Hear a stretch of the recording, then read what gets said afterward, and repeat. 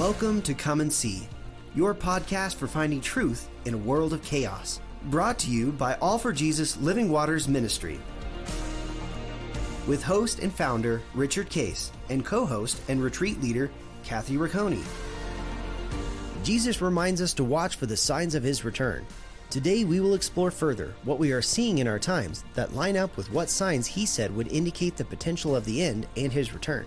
We will also discuss the practical meaning of this as we watch and as a remnant prepare as he so leads. And now your host, Richard Case.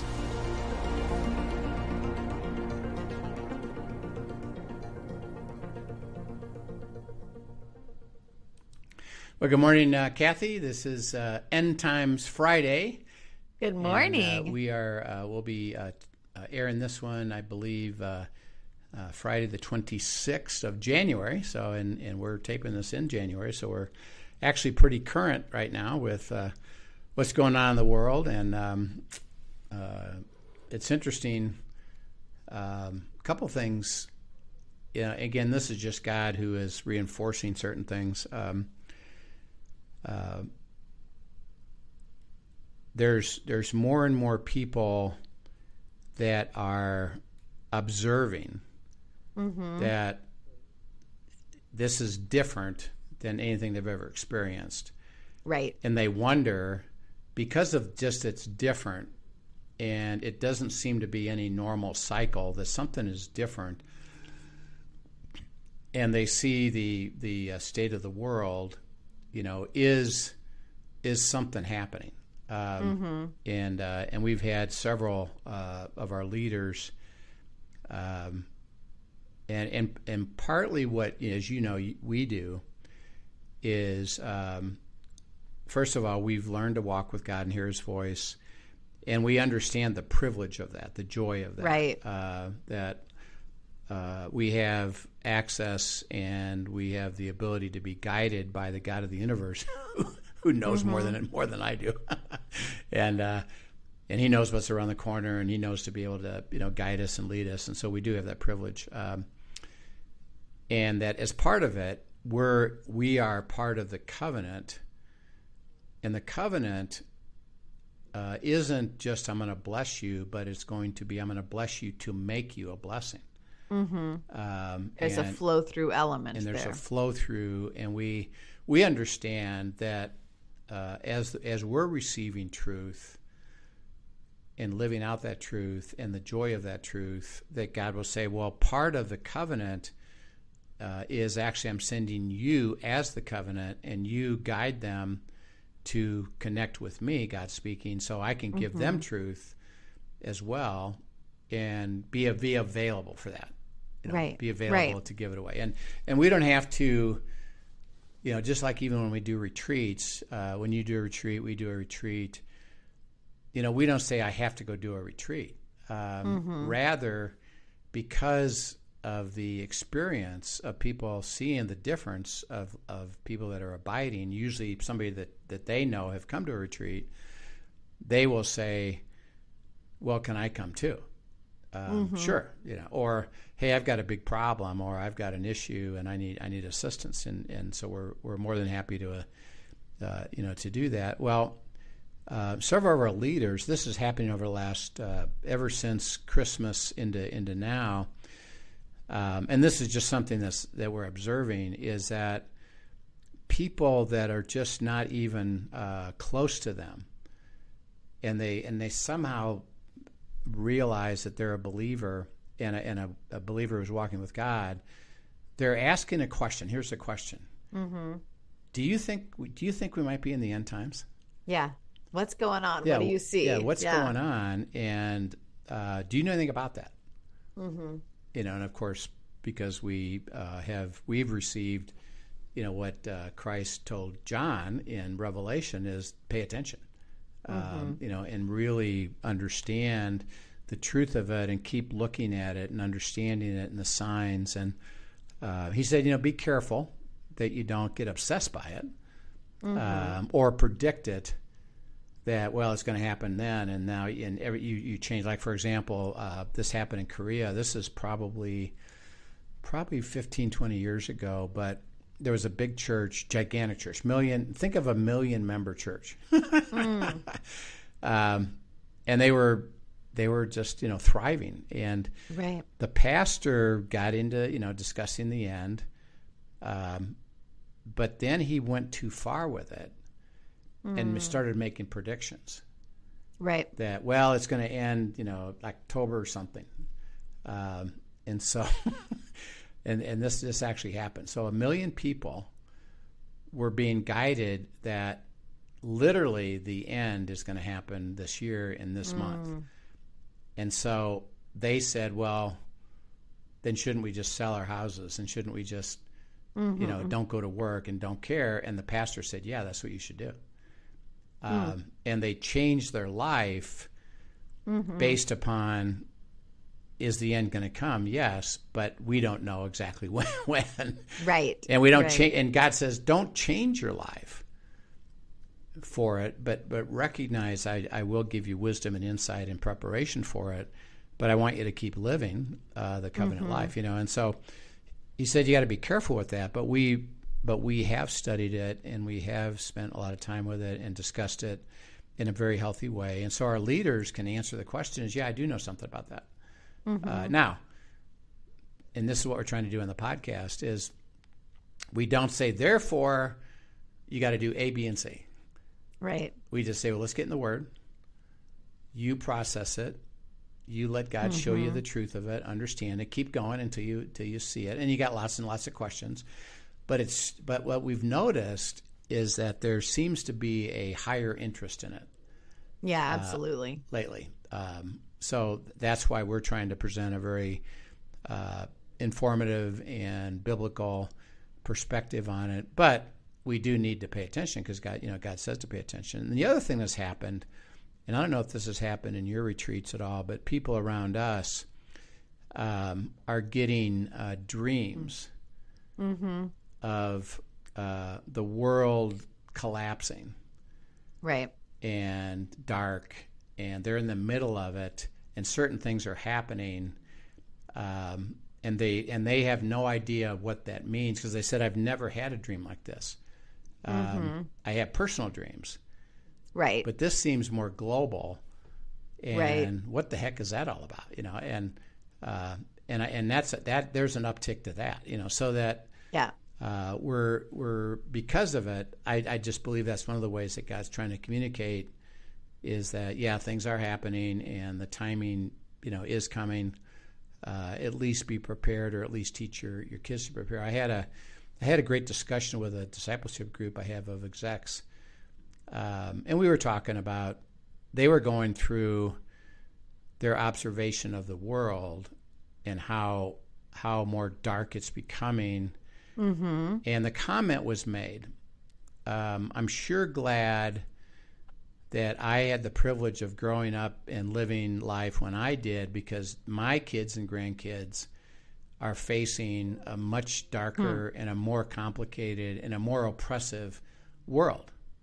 Right. And I said, okay, now stop a second. Let me ask you a question. I said, do you think that's true? Yep. I said, I agree. It's true. I said, do you think it matters to God relative to his ability to deliver the covenant? No, not really. Okay, so then given that, think about what one of your roles is at the moment. And they started to say, you know what? We got to teach them, don't we? Yeah. Because we don't want them to be discouraged and live in a life of oppression, because the circumstances don't dictate what God can do. And I just said, again, yes, we at our age and the life that we had, we kind of did grow up in a special moment of history. But if you look at all of history, the world's been pretty awful for all that time, and so the people living in that time, think of the people in England in World War II getting bombed. Is that that was an awful thing, but God could still deliver the covenant, to them. And so our role would be to teach about the end, teach about God's nature, teach about the covenant, trust, being guided, hearing His voice. If we can teach our kids that, then we have fulfilled the passing along of the truth, time after time. So that's what we encourage people here. Is why we don't want this to be, it doesn't really matter because who knows, we're going to be raptured anyway, which we'll talk about. But it does matter because it's helping our offspring, and particularly our grandchildren, to live a life of God. Right. I love, as you're speaking that, I'm just reminded, because I think it's an interesting dynamic, because like you said, so many people, believers and non-believers, are seeing the differences right now, and it's alerting things. And I am hearing stories of what you would call preppers, right? The term preppers, several of which are non-believers, but that is, what they can control is that physical prep, right? Or in their minds, what they can control. And I think, there is, a level that God instructs us for certain things. And we absolutely have seen that in different scenarios. So there is some truth in the physical preparation. But I think what you're highlighting here is the biggest imminent preparation that we all need to be making is preparation of hearts. Right. And really teaching, what we know, continuing to grow in our knowledge of God as faithful, who He is, faithful to the covenant. And do we truly believe that? Do we live that? Do we walk that out? Do we experience it day by day? And do we teach our children and the next generation that the most important preparation they can take is to prepare their hearts, prepare the way of the Lord, prepare for His coming? And in that, attaching them to His feet. What does it look like to truly prepare them to walk with God, regardless of what is going on in the world, regardless of whether the end is tomorrow or whether it is 10 years from now or 30 years from now? Are we teaching them to prepare their hearts? Right? Yeah, that's right. And that's, first of all, it starts with our heart. Yes. Are we prepared to walk with God and trust Him and believe Him, and then receive insight and guidance about what would you say to us as we face, the changes in life, and things going up. And again, we want to keep portraying that. If you look at the things happening in the world, is it problematic? Yeah, it's very problematic. And there's instruction God has for us in navigating it. Yeah, right? And the biggest problem of it all is the uncertainty and the lack of a consistent pattern to it. So that when I was Linda and I were young believers, we went through economic cycles. There'd be up and there'd be down, there'd be recession, there'd be boom. But the way we observed it and then lived it was that it's something that is, truthfully going to be the same. We can count on it, that, hey, it's going to be fine. Got something popping up on my screen here, so I had to get that taken care of. So there was a regularity to it. Yeah, it was problematic, but we could see that the pattern was going to return. Well, in this case, we're in a situation where we've seen and experienced things that aren't part of any regular pattern, and the world's condition is in a different place, and the uncertainty of it all. Yeah, the definition of chaos, right? It's chaos, and it's getting more and more chaotic, And so as we think about, even like we discussed the Israel war, they're continuing to pursue Hamas. Their goal is to eliminate it completely, and now they're trying to go into Gaza, as well as actually other places in the world. But the Hamas leaders are hiding and are trying to be protected, from Israel. So it's more and more difficult to find them, and to get to it. And one thing that I've noticed, which is a little bit surprising to me, is that I haven't seen any discussion of the remaining hostages. So they haven't got them all back. So I don't know, have they all been killed? Right. Where are they? How are they approaching that? There's no negotiation going on. So I wonder. Have they just given up on that? I just wonder about that. Have they just assumed that we can't get them back? But that's an interesting thing. And then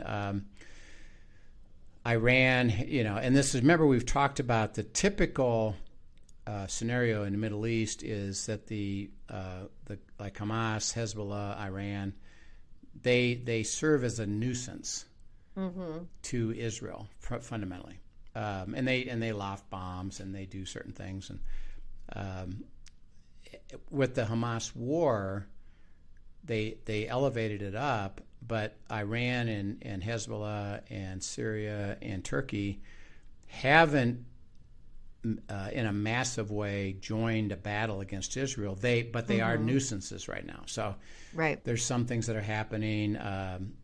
Iran is lobbing missiles at boats in the the Mediterranean, and the Houthis or something. The Houthis, that, right? Yeah, and they're using that. So, but it's not an all-out war.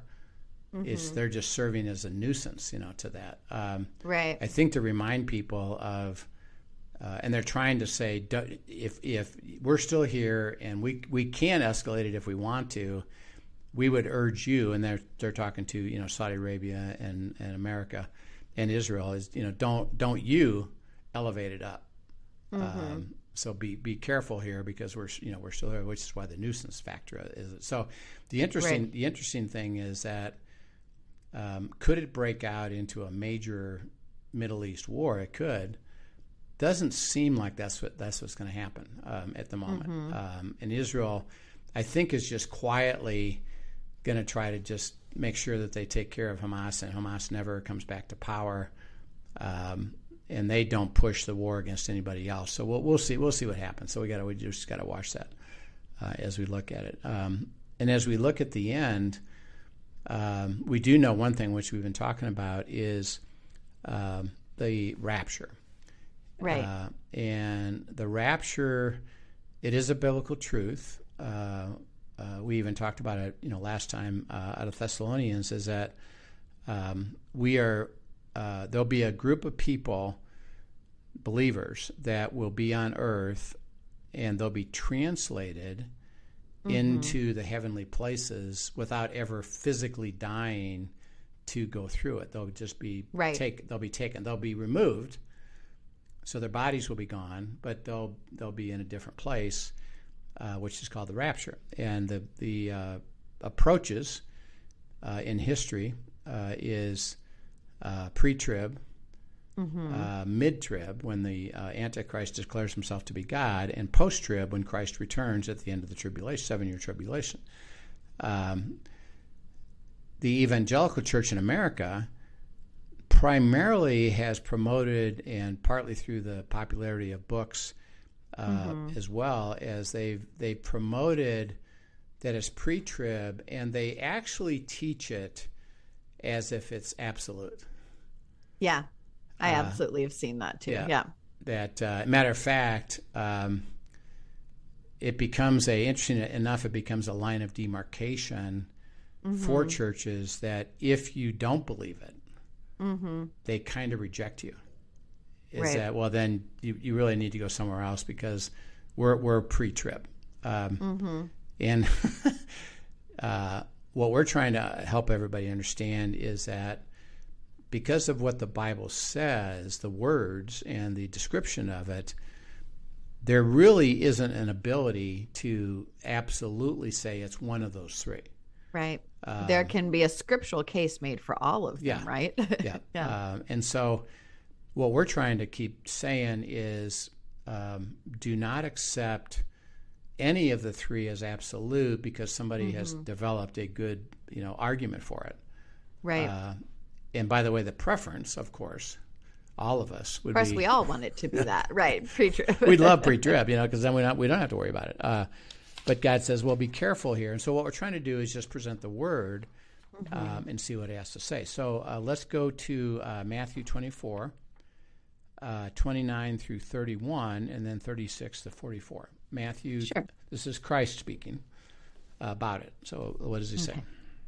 Immediately after the tribulation of those days, the sun will be darkened, and the moon will not give its light.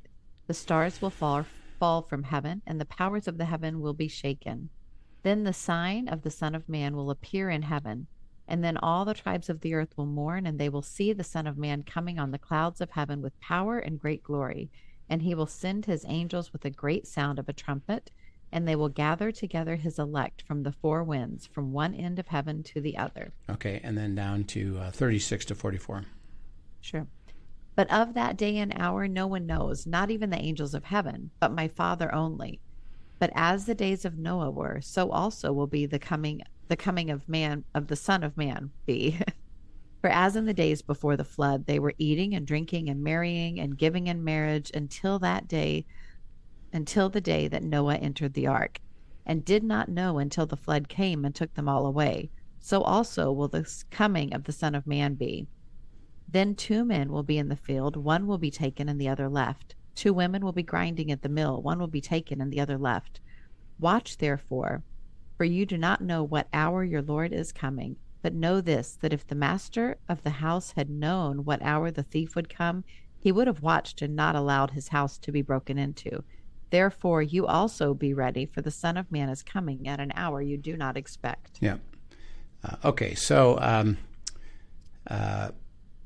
he's obviously describing, a little bit of the rapture, which we'll talk about here, is that in verse 31, he says, God will send his angels, and with the great shout of a trumpet, they will do what in verse 31?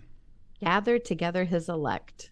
Yep, so they're going to gather the elect, both ones that have already, they're in heaven, along with the ones that are on earth, and we join together. And then he describes it down in verse 40 and 41. What does he say?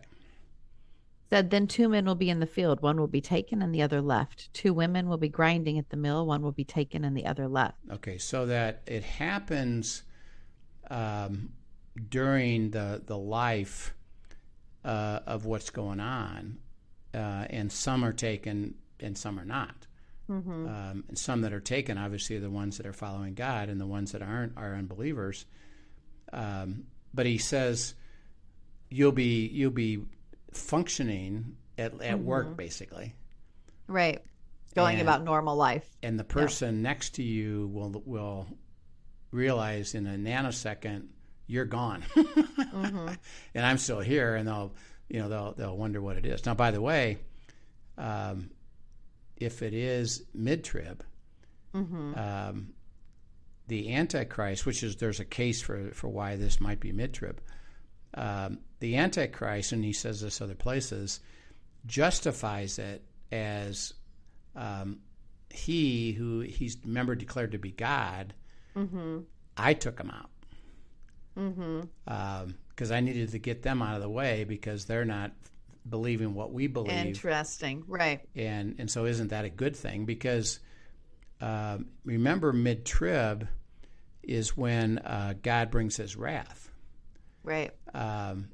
And the world is now the recipient of awful, terrible things. Mm-hmm. And even during that awful, terrible things, the Lord sends angels around the world. Remember, there's mm-hmm. millions of angels, so he sends millions of angels to declare to repent. Mm-hmm. How many do you think repent? None. Okay, if I don't repent in spite of the awful stuff going on, mm-hmm. what therefore must I believe? Your heart would be completely hardened to Christ, right? Because what do I believe? See, is that this is deceitfulness. Mm-hmm. You're telling me to repent, but you're the cause of the problem, and my mm-hmm. God, the Antichrist, is saying, don't believe anything they're saying. We just need to get rid of them, and then we'll get back. Right. We'll get back to where it used to be, and they believe it. Right. There's not a some people that say, man, this is terrible, I think it'd be a good idea to repent. They don't come to that conclusion because they're so deceived. At that point, they've bought into the deception fully. Yeah. Even when it's consequential to them. So it does describe the rapture, and it's kind of cool about how beautiful Scripture is. It says, you'll be taken up, and the person next to you will be continuing to function in their life, and you're going to be gone. And he said that's going to be, and I'm going to gather the elect. And so, as he speaks it, and we'll get into this, is that in verse 30 that the sign of the Son of Man will appear. And then the tribes of the earth will mourn, and they will see the Son of Man coming on the clouds with power and great glory. Now this, if you just took that verse, Christ appears at the very end of the tribulation, and he actually defeats everybody in the battle of Armageddon, and his power is then known, which is why they mourn, because they thought, and we just described this, they thought that the Antichrist was God, and he was going to have to get rid of Israel's God, and it wound up being the other way around. And they mourn about that as, we missed it, and how sad is that? But this would indicate that this actually happens at the very end of the tribulation, because there's a mourning to it. So this is where one of the crucial scriptures for post-trib theory, right? This would be partly, it would say, is post-trib. Could be they could say maybe he comes at mid-trib when he announces God's wrath. Maybe it's then. It wouldn't support pre-trib, right? Because even if we're raptured, the world doesn't mourn about that, because they actually embrace the one world government that takes over power. And so if Christ comes in his glory, the world doesn't mourn about it at all. They actually would say, isn't that a good thing? So that's why it probably, in this case, it wouldn't be pre-trib. So we'll continue this discussion and go into more of what Christ says as he describes it. Particularly, he says, nobody knows the day. So he said, be careful. And we try to be careful. Is that, could we say it's closer? Yes. Is it possible in our time? Yes. Can we be sure of that? No. Right.